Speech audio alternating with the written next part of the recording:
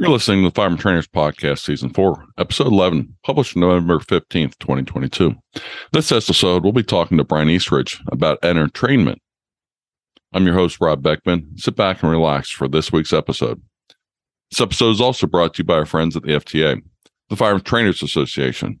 Visit their website at ftaprotect.com to learn more about their instructor coverage they offer and their competitive pricing. If you're a certified instructor, you qualify for FTA coverage. And remember, you can get 10% off your policy by entering promo code FTP10 at checkout. This episode is brought to you by Manus X. I've been a longtime Manus user, from their original Manus X to the new Manus X10 that it came out with a couple of years ago, and now excited about their most recent product, Manus Blackbeard X. The Manus Blackbeard X combines the Manus 10 and the Manus Blackbeard system into one platform for the AR-15. It unleashes a completely new capability with in-depth dynamic shooting analysis, including motion-based analysis and multi-target engagement, something no one has done before. Manus Blackbeard X connects to your smartphone via Bluetooth and can easily download the Manus X application for Android and iOS. The Manus X application gives you history on all your previous sessions, as well as new drills for the modern sporting rifle. Manus X changed the way I train, and I think you'll find the Manus Blackbeard X is a great training aid for yourself and your students. Check out Manus X for more information on their Manus products, including the new Manus Blackbeard systems. That is manusx.com. We bring this podcast support the industry, Second Amendment, and most importantly, every firearm instructor in America that dedicates time and energy into making gun owners more knowledgeable. Today, we're joined by Brian Eastridge from Off Duty, On Duty podcast. Welcome, Brian. Thanks for coming on today. Hey, thanks for having me back for, I think this is round 4 or 5. Yeah, you're becoming one of the regular guests, that's for sure, but we always enjoy having you on. Hey, for those that might not know who Brian Eastridge is, can you give us a little bit of your background? Well, let's see. I'm an Army vet. That's kind of ancient history. So I've been a cop for 20 years and a little over a month. And then host the Off Duty, On Duty podcast. And I'm a co-owner of EDC Belt Company. And then I I've got like a Patreon that's Eastridge Training and Consulting, which is my other business, or LLC, I guess you'd say, where I do some contract training. Not a lot of expert witness stuff, but done some of that. And then just do open enrollment training and LE training. And that one kind of picked up here towards the end of the year, but that's kind of me in a nutshell. You do a lot of all around stuff. Good training. I've seen you at the Guardian conference several times and a few times in between too. So good stuff.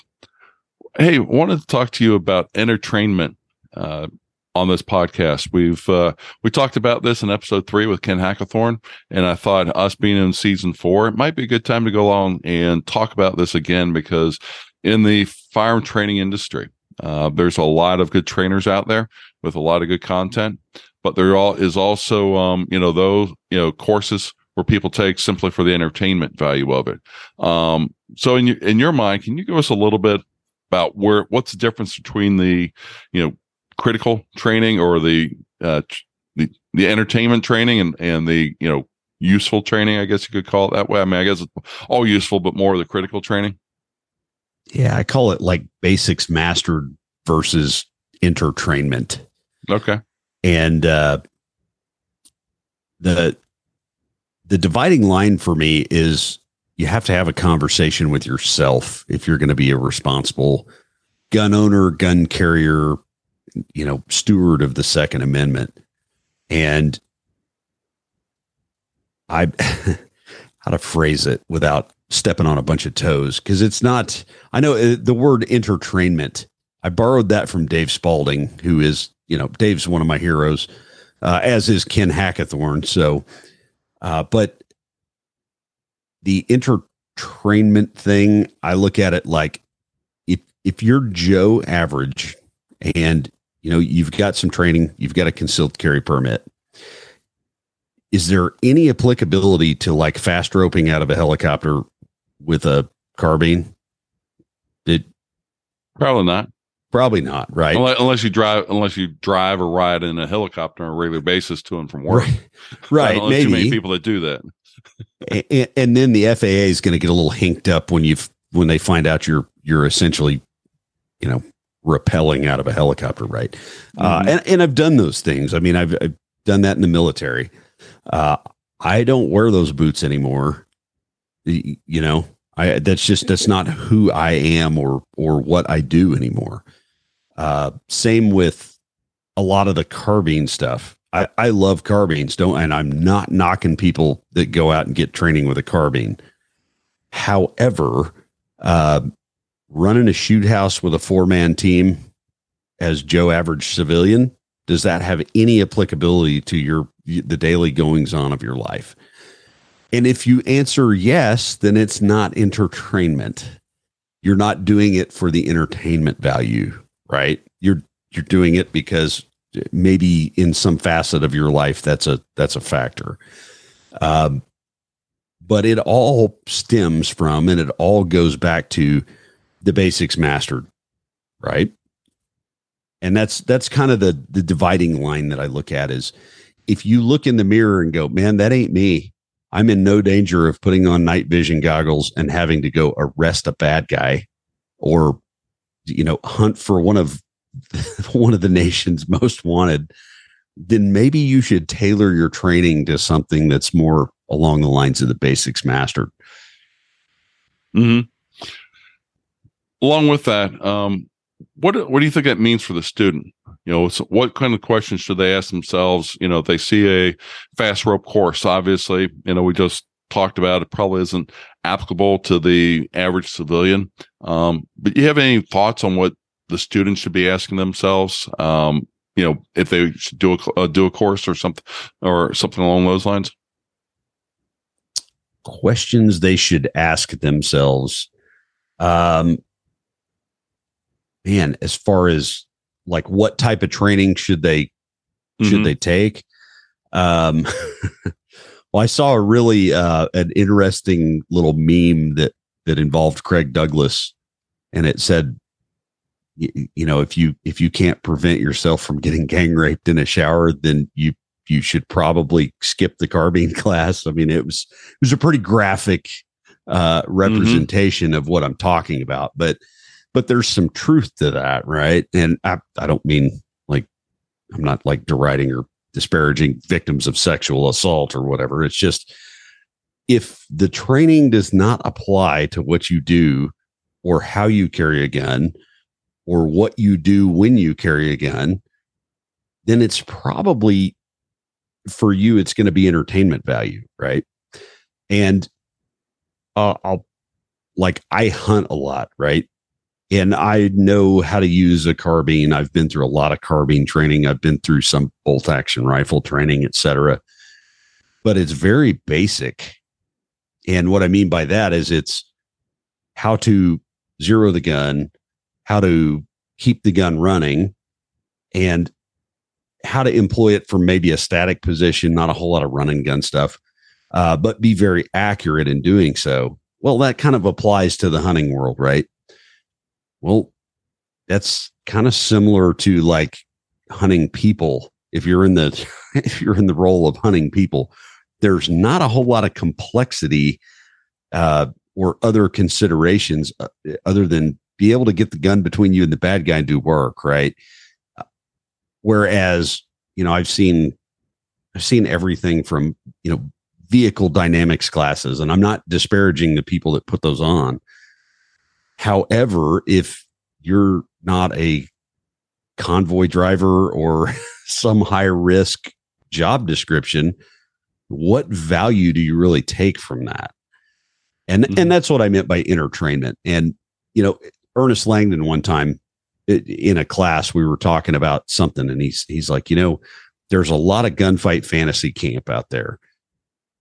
And the reality of it is much different. So yeah, you just kind of got to pose the question, is that me? And once you answer, and it becomes pretty clear that is that me, you can make the determination, am I am I going into this training and tactically LARPing, or am I actually training for something that I do in my everyday life? Something realistic, because I've taken a couple in vehicle kind of shoot classes, and they're fun. But the majority of my classes that I've taken have always been more about the, drawing from the holster, move and shoot, executing the basics as much as possible, because I realize that I'm more likely to have a problem at home to where I've got to be able to, shoot very confidently and accurately, because there's other, people in my family in the house, and also being able to go along and discern, what is the, proper targets if I'm out in public. Right. I don't drive, I don't drive every single day or be in my car for hours upon hours to where that could be one of the places where I'd be ambushed. I, drive to the mall, I drive home, I drive to this place and I come home. So, in public and at home are my probably two most vulnerable places. And that's where I got to say I probably have done the majority of my training. I know how to go along and get the seatbelt off, and how to go along and, make sure I don't get the, gun caught up in the steering wheel. But also, I've taken away that a car is a metal coffin. And if you don't get out of there, either use the car to escape with, or get out of the car, because there's no good place to be inside of a car when somebody else is shooting at you. Right. It's kind of a big target. Mm-hmm. But yeah, and it all, I'll give it the example. I put on this 8-hour, is essentially an in-service for a local group of law enforcement officers. And it was, I don't know what they expected when they got there, but it was a lot of shooting B8s at 3-5-7 yards expeditiously, and a process to build the blocks to be able to execute that almost subconsciously.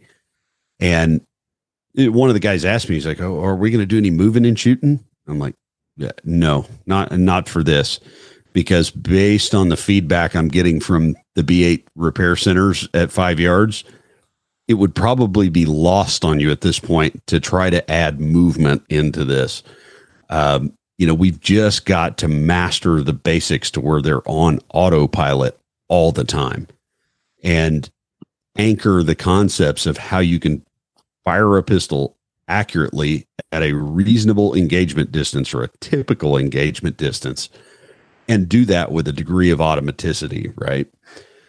Whereas if you complicate that process too much in the early stages of development, you really stifle yourself from ever mastering the basics. And I was guilty of that when I was younger as well.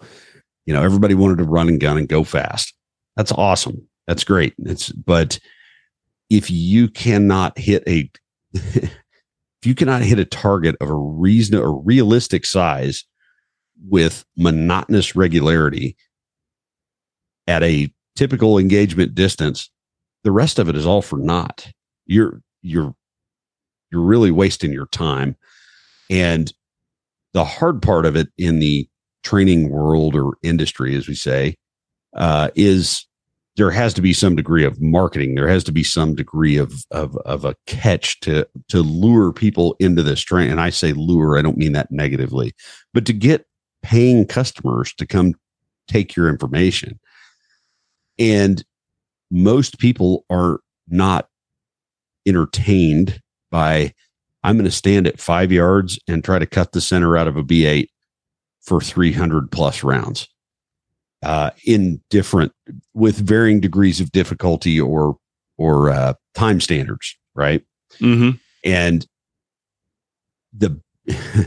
and what I saw really quickly in this law enforcement class was there were several people there that were very good shooters, that just in that changing the target size really showed a lot of flaws or shortcomings in their marksmanship ability under some measured degree of time. So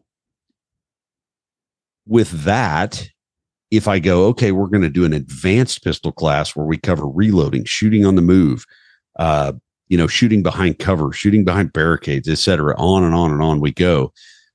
It's like, it's kind of all for naught at this point. Mm-hmm. So yeah, but the flip side of it is a lot of our technical ability to execute under stress, a lot of our innovation and training techniques comes from the entertainment side of the house, right? They find a better way or a more expeditious way of doing something. And I give you an example of that as well. Take, for instance, the guns we carry now. The guns that are in widespread service with a pistol mounted optic. Mm-hmm. That didn't come really from the combative aspect of things. That came from the competitive entertainment side of the house.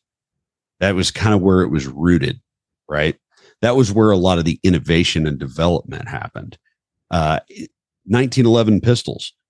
We would all be still shooting a 45 with 230 grain hardball and no such thing as a beaver tail grip safety if some guys hadn't pressure tested that in a competitive manner, right? Right. Same thing with sights, triggers. I mean, the list goes on and on. That didn't come out of, the military in 1940. It came from the competition side of the house a few years later, right? So there has to be a good balance of that. And for me, I look at when somebody comes to me and says, hey, I want to learn to shoot. Like, okay, well, we got to get you on a path to master the basics. And that is hard work. And there's nothing sexy or fun about it. It can be somewhat fun if you're new. But after a few short years, that starts to get very, very tedious. And, but the competitive side of the house, thank you. I say this kind of in jest, but thank you, Father Enos and Father Latham, for developing some techniques that actually shorten that learning curve to mastering the basics, right? Yeah, I think those are good points about it, where things have been carried over from the competition side to the defensive side, and defensive, over into the competition at times for things, because they've got to be pressure tested for us to know that they're actually working, and pressure testing them in real life situations is very, very difficult, because you don't get into many situations to where you need all the different skills all put together at the same time, or hopefully you don't get into that many situations that you need all the skills. No, and the other side of that I see, and this is not disparaging military veterans in any way. The rules here in the continental United States are way different than they are overseas. To me, a miss is very unacceptable in the continental United States, right? Mm-hmm. There are a lot of people that are capitalizing on that training, and it's fine. That's great. I just struggle to see some of the relatable aspects of it when it comes to the application of deadly force in the United States. There's now training police officers. Yeah, great. Training somebody to master the basics of a carbine or a handgun, whatever that might be. That's excellent. However, the rules are very different. And there has to be a very finite different, or, a very defined difference between the two. And one of the things that I look at with, here in the United States, the rules they are so vastly different from what goes on overseas.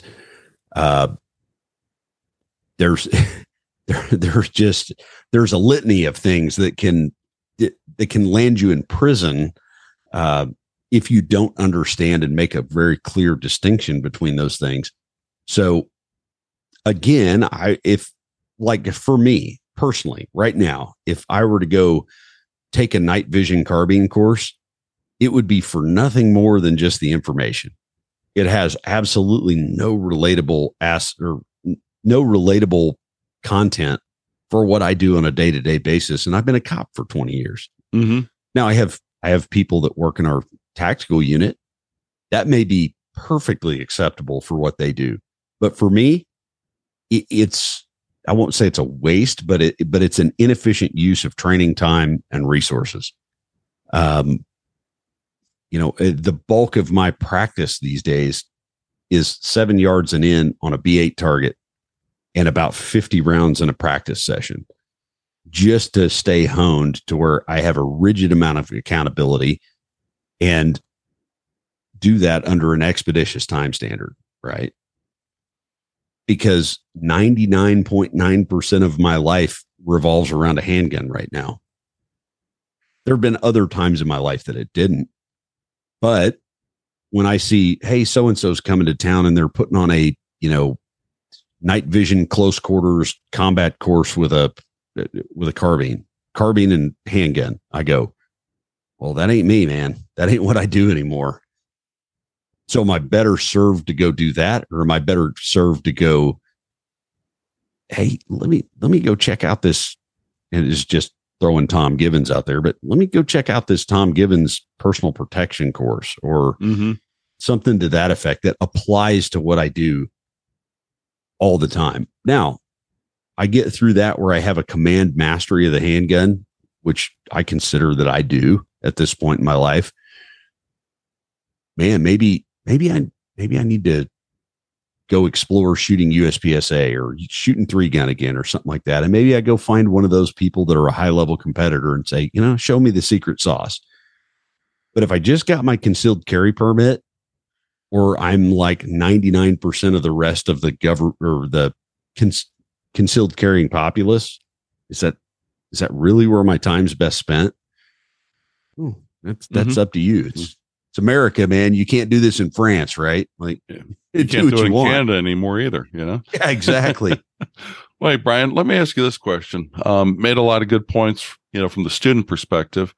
From the instructor perspective, what are your recommendations to instructors for them on how they structure their course? I mean, you touched on a little bit in that we've got to be able to market a course. We've got to be able to bring those people in to want to do a course. But in your mind, what's the percentage, when instructors are looking at a course, between trying to make it entertaining for it, but also having those, real life scenarios that the student can walk out of the class and say, yes, I learned something, versus saying, well, that was a lot of fun, but, in your situation, I'll never, be using night goggles in the middle of the, middle of my house and searching for bad guys. It just ain't going to happen. So what do you think would be a good breakdown between trying to make a course that's entertaining and also a course that gives the students what they need?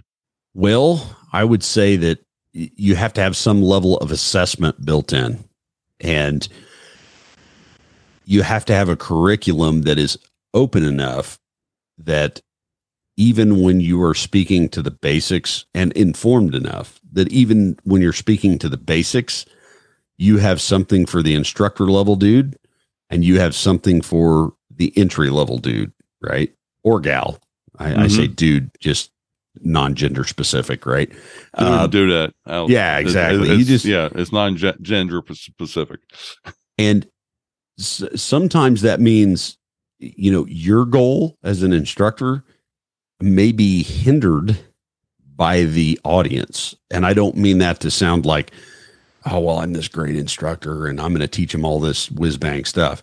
Sometimes you have to kind of take a step back and go, am I giving these people what they need to know and making them execute that with almost monotony, versus my goal is to get into, the Magnum PI dive roll or the Mel Gibson combat roll, whatever. I need to be able to make an assessment of the students really quickly and shape the curriculum to where it goes based on that. And also be aware that I need to challenge them. So exposing them to higher levels of execution are not a negative thing, but if my whole class is based around walking and shooting and people don't know the shooting part, it's kind of lost, right?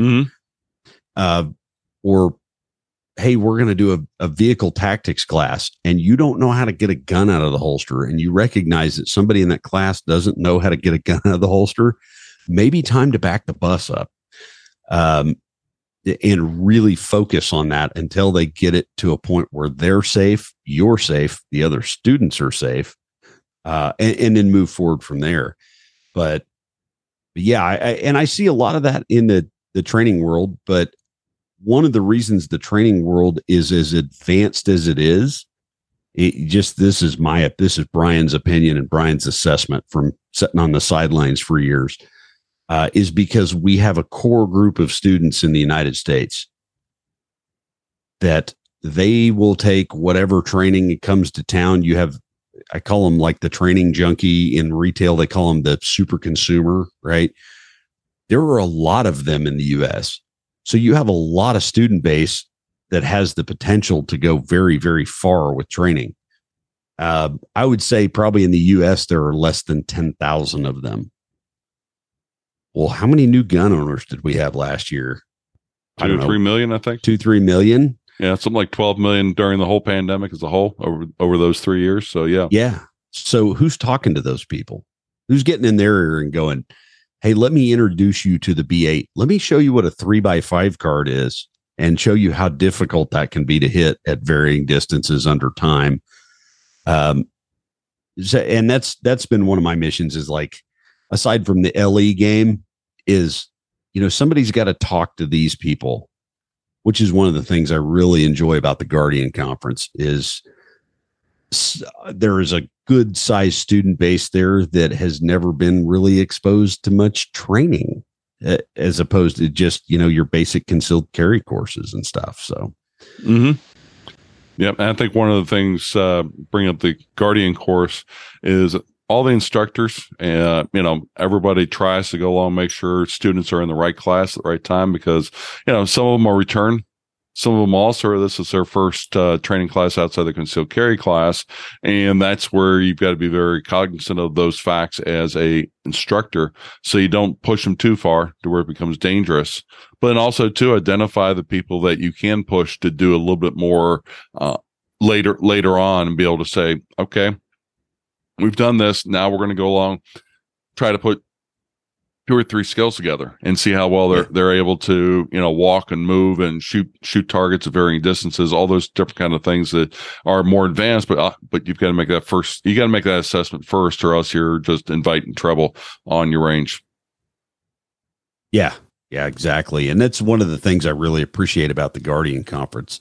Something that was kind of, surprising to me was this year was the second year I presented at the Guardian Conference. Almost half of the students I had were repeat. And I wasn't teaching anything elaborate. It was, shooting on demand at reasonable distances on a B8 repair center, a 2-inch dot, something to that effect, right? And that varied course to course. But Michael and I were just almost shocked at how many people came back the second year to see the movie again. And I kind of did an informal, hey, you've seen my shtick here. Like, why'd you come back? And the overwhelming response I got was, I took a lot from the class and I really wanted to anchor this concept this year, because a lot of those people had not seen what performance on demand looked like, what varying target size and times and distances looked like, what really mastering the basics looks like. So it was a pleasant surprise. I thought it was maybe they liked my stand-up comedy routine. I don't know. It's just that spoke to me in a way that I was like, oh, well, maybe I went a little too deep into this last year. Maybe I need to back out of the gas a little bit and really anchor the concept of executing the fundamentals in context and really mastering them. So Yeah. Well, I sat in for a little bit of 1 year classes and thought, uh, thought I got some good review over the different concepts, because it's put this way: as an instructor, you always find out you don't shoot that much, and it's always nice to get there and have somebody else look and see what you're doing, because at the same time you can form some bad habits very quickly, and if nobody's looking at it, it just feels right, but it's wrong to do things. And that's where I was pleasantly surprised to see, Michael and you both give me a thumbs up for those skills that I've demonstrated on your range with the rest of your students. Yeah, man. I had no idea. I'd never seen you shoot before. And then I was like, oh man, that Beckman guy's got his stuff together. All right, moving on. Yeah, I've shot a little, just a little bit, that's just, I don't know, probably my second or third course I've taken, Yeah. Second or third this week or this month. And this, on that day. Yeah.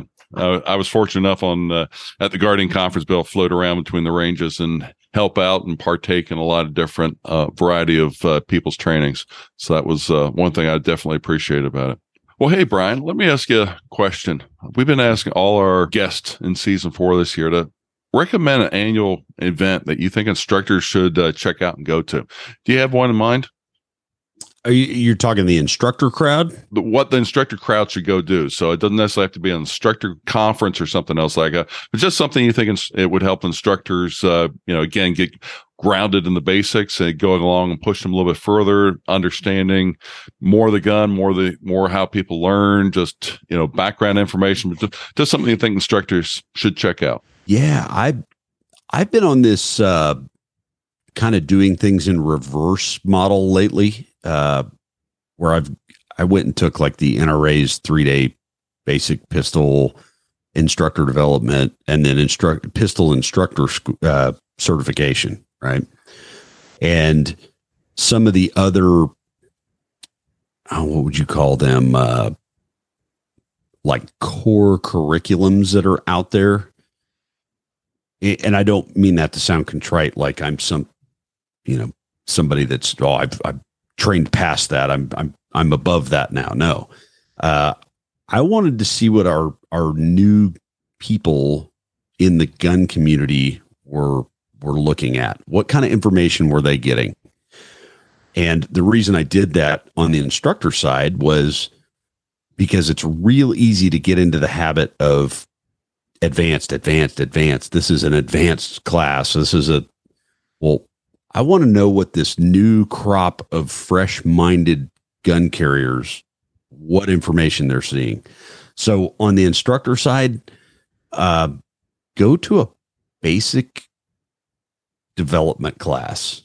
That would be my big one. Go to the NRA, go to USCCA, go look at what information is out there that the general public is digesting, because I estimate there's probably 10,000 in the U.S. that train on a regular basis. And I don't mean go to the range and fire a few rounds. I mean people that go take an open enrollment course from somebody. There are last year, 2 million new gun owners? Go look at the information that they're getting and be cognizant of what their skill sets are and what information they've heard versus what you're teaching. Because what you'll find, and this is something I've found kind of on this journey, is you will spend a lot of time putting things in context for people.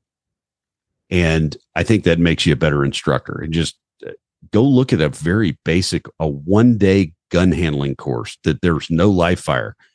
That, somebody says, hey, this is a firearm safety course. Go back to the very beginning. Now, if you've done that a few dozen times, okay, I get it. But things change over time. Curriculums change over time. The instructors change pretty regularly, right? Mm-hmm. So, they're pretty affordable. Go to your local gun club and see what gun safety in the home looks like, and see what kind of information that our mass consumer out there is getting. It's definitely not going to hurt your credibility. nor is it going to like hurt your reputation. Go sit in one of those classes. There's a local gun range here in the city that I've gone to and watched them put on a free seminar on gun safety in the home. Like, well, here is an open-minded base of consumers in the gun industry and responsible citizens. I want to hear the information they're getting, and it will make you a better instructor. It absolutely will. So that's my big one, is just go back to the basics. Right back to and I don't mean the basics as in like grip, sights, trigger, marksmanship, stuff like that. I mean, I've said this on podcasts before. I try to view everything from the my mom lens. Imagine your mother or your grandmother is sitting in their very first handgun class, their very first safety class for handguns, and then go see what that looks like, because you may have forgotten it. Makes sense? Yeah.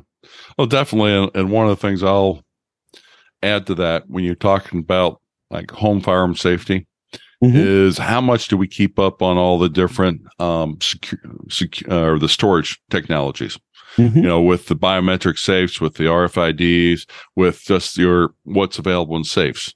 And that's where that can be very enlightening for it. Obviously, if you are keeping up with that, then maybe you need to, get a basic update on the different firearms that are coming out there, because, okay, everybody's using striker fires, but what about the red dots? What about what the up and coming micros are and different things along those lines to know and understand what the differences are between those storage devices, the guns, even ammunition.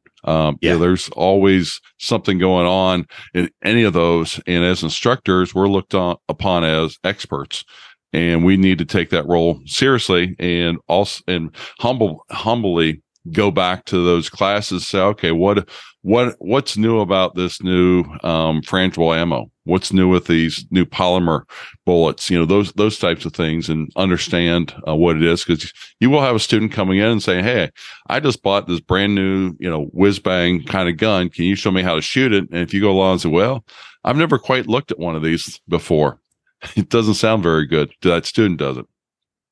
Yeah, and that's something else that I'm very big on with instructors. Now, I lucked out doing this LE in service. Fortunately, every single person there had a G17, Gen 4, Gen 5. I was like, this is an easy day. And one guy had a G19, and he's a friend of mine, and he was the guy at the right side of the line that I was just calling range commands for him, right? I'm not giving him a whole lot of real high level information, but I didn't have to contend with a whole lot of different platforms. But one of the things I challenge people to do is, if you're an instructor, pick a gun and carry just that gun for 1 year. Yeah, if you want to go to the range with your favorite revolver or your favorite, open USPSA, whatever. But pick a carry gun and devote yourself to a year of just that. And because inevitably one of those guns will show up in your class. How many guys have really run a H&K USP in the last 20 years, right? But I guarantee you one will show up in your class. So you better know something about it. I was big on double action guns for a long time. I still am. That has helped me become a better instructor by knowing that platform inside and out. 1911, same way. Guess what is on the rise right now? The 1911, 2011 double stack platforms. They are freaking everywhere now. We have generations of instructors that grew up on a G17 or a G19. Well, you're getting ready to see a whole new, I say new, being new to you, new aspect of those things. So, man, go to an armorer's course, man. It's like, if you're going to be an instructor, I kind of look at it like it's an ongoing master's thesis there is no end to it. Mm-hmm. It's a continuing learning and development process. I don't teach the way now that I did 5 years ago. I don't teach the way now that I taught a year ago, because I'm constantly trying to absorb new information and historical information. Right. So got a little long-winded there. Sorry. Good information. Well, gives people kind of context to going back to the basics for it. Well, Brian, where can people find out more information about what you're doing, classes you're teaching, and other ventures that you've got your hands in? Well, right now I'm publishing about an article, 2 to 3 articles a month on Patreon. As far as classes, they usually come up on Facebook, or generally if somebody's going to host me, they reach out and host me, and it's already booked. There's not, I don't do a whole lot of open enrollment. Usually open enrollment looks like, hey, I've got a group of 10 dudes or guys and gals, and we want you to come and put on a 1-day course. I really focus on a lot of 1-day courses. 2-day courses get a little, the time constraints and the ammo budgetary considerations are sometimes a bridge too far for people. Mm-hmm.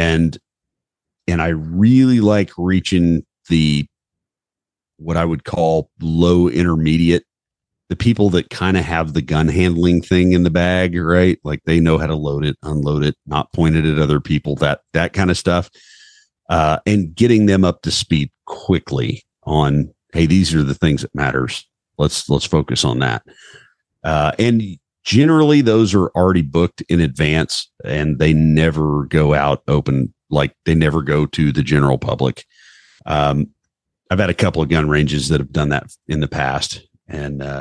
But yeah, that, and then offdutyonduty.com. I'm still doing podcasts there. They've been a little infrequent the last few months because I've had a lot of irons in the fire. Life going on. Yeah, a lot of life going on there. And people are buying belts. So EDC Belt Company, if there's ever a reason you see that, hey, that guy's not putting out a podcast a week, it's because you guys are buying belts, and I appreciate it. So I kind of in jest told a bunch, like half the students at the Guardian conference were wearing my belt. And, my business partner, Kristen, was up there, and I'm like, hey, if you've got a belt on, she sewed it. And that was kind of cool. But the other part of it was, I was like, you're kind of on the Adopt a Cop program. So thanks for your support, because that's what's accelerating my inevitable retirement from law enforcement. So, but yeah, edcbeltco.com.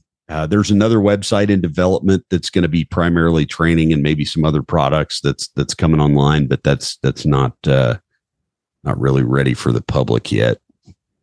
Okay. Well, I can definitely vouch for the EDC Belt Company. I've got 4 of their belts. Oh, goodness. Yeah, I use them a lot. And one of the things where I told you I've really found them being really helpful is I use them when I'm hunting and I'm climbing trees, because they don't have metal on them. They don't make sound. They are very comfortable, and hold my pants up, which is the important part when you're out hunting in the woods. Oddly enough, I had a guy at an event. It wasn't at Guardian, but another event, who was a truck driver. And this true story. He comes up to me, and he's at a shooting event. I'm like, oh, okay. And he saw the t-shirt. We got t-shirts, and he says, oh, those are your belts. And I said, yeah. And he goes, those are what got me into shooting. And I said, run that by me again. And he goes, well, I'm always looking for a comfortable belt. And some gun buddy of mine said that these were really good. And he goes, I wear them when I'm driving a truck. And he goes, since I've got the same belt my buddy that shoots guns does, I just got into shooting guns too. Okay, there you go, man. Just, if that's what got you on the path, then thanks. Definitely. Well, if anybody wants to, have a good belt, check out edcbeltco.com or contact Brian for more information if you'd like to be a dealer, right? Yeah, exactly. There is a dealer link on the website. So just reach up there and click that. And and hopefully get me out of police work a little quicker. That sounds good. Well, Brian, we definitely appreciate your time tonight. Appreciate your knowledge on the topic of entertainment, and look forward to seeing you again next year at the Guardian Conference. I'll be there. Have a good one. Rob. Bye. That's a wrap for this episode, and I hope you will share it with your friends. If you have a topic you'd like me to talk about, know somebody I should interview, email me your suggestions at ftp@concealedcarry.com. You can also leave us comments on our Facebook page or our website at firearmtrainerpodcast.com. At our website, you can also listen to previous episodes of our podcast and search for different topics. I also want to ask you to leave us a review on Google Play or iTunes or wherever you listen to us at. These ratings help people find us, and they can see that you find our content valuable. Visit our sponsors, especially the Firearm Trainers Association at FTAProtect.com, and check out their instructor insurance. Establishing a business was your first steps. Your next step should be getting FTA coverage. Remember to use promo code FTP10 for 10% off at checkout. We bring this podcast supporting the industry, the Second Amendment, and most importantly, every firearm instructor in America that dedicates time and energy into making gun owners more knowledgeable. Stay safe, everyone. Concealed Carry Inc. and ConcealedCarry.com strives to share helpful information and education about gun-related topics, training tips, and other things that may potentially have legal implications for its listeners. The information contained in this podcast is intended in good faith, but it is important to understand that laws vary from place to place, and we encourage listeners to seek local legal advice to understand laws that apply to them. Nothing in this podcast should be misconstrued as legal advice or counsel.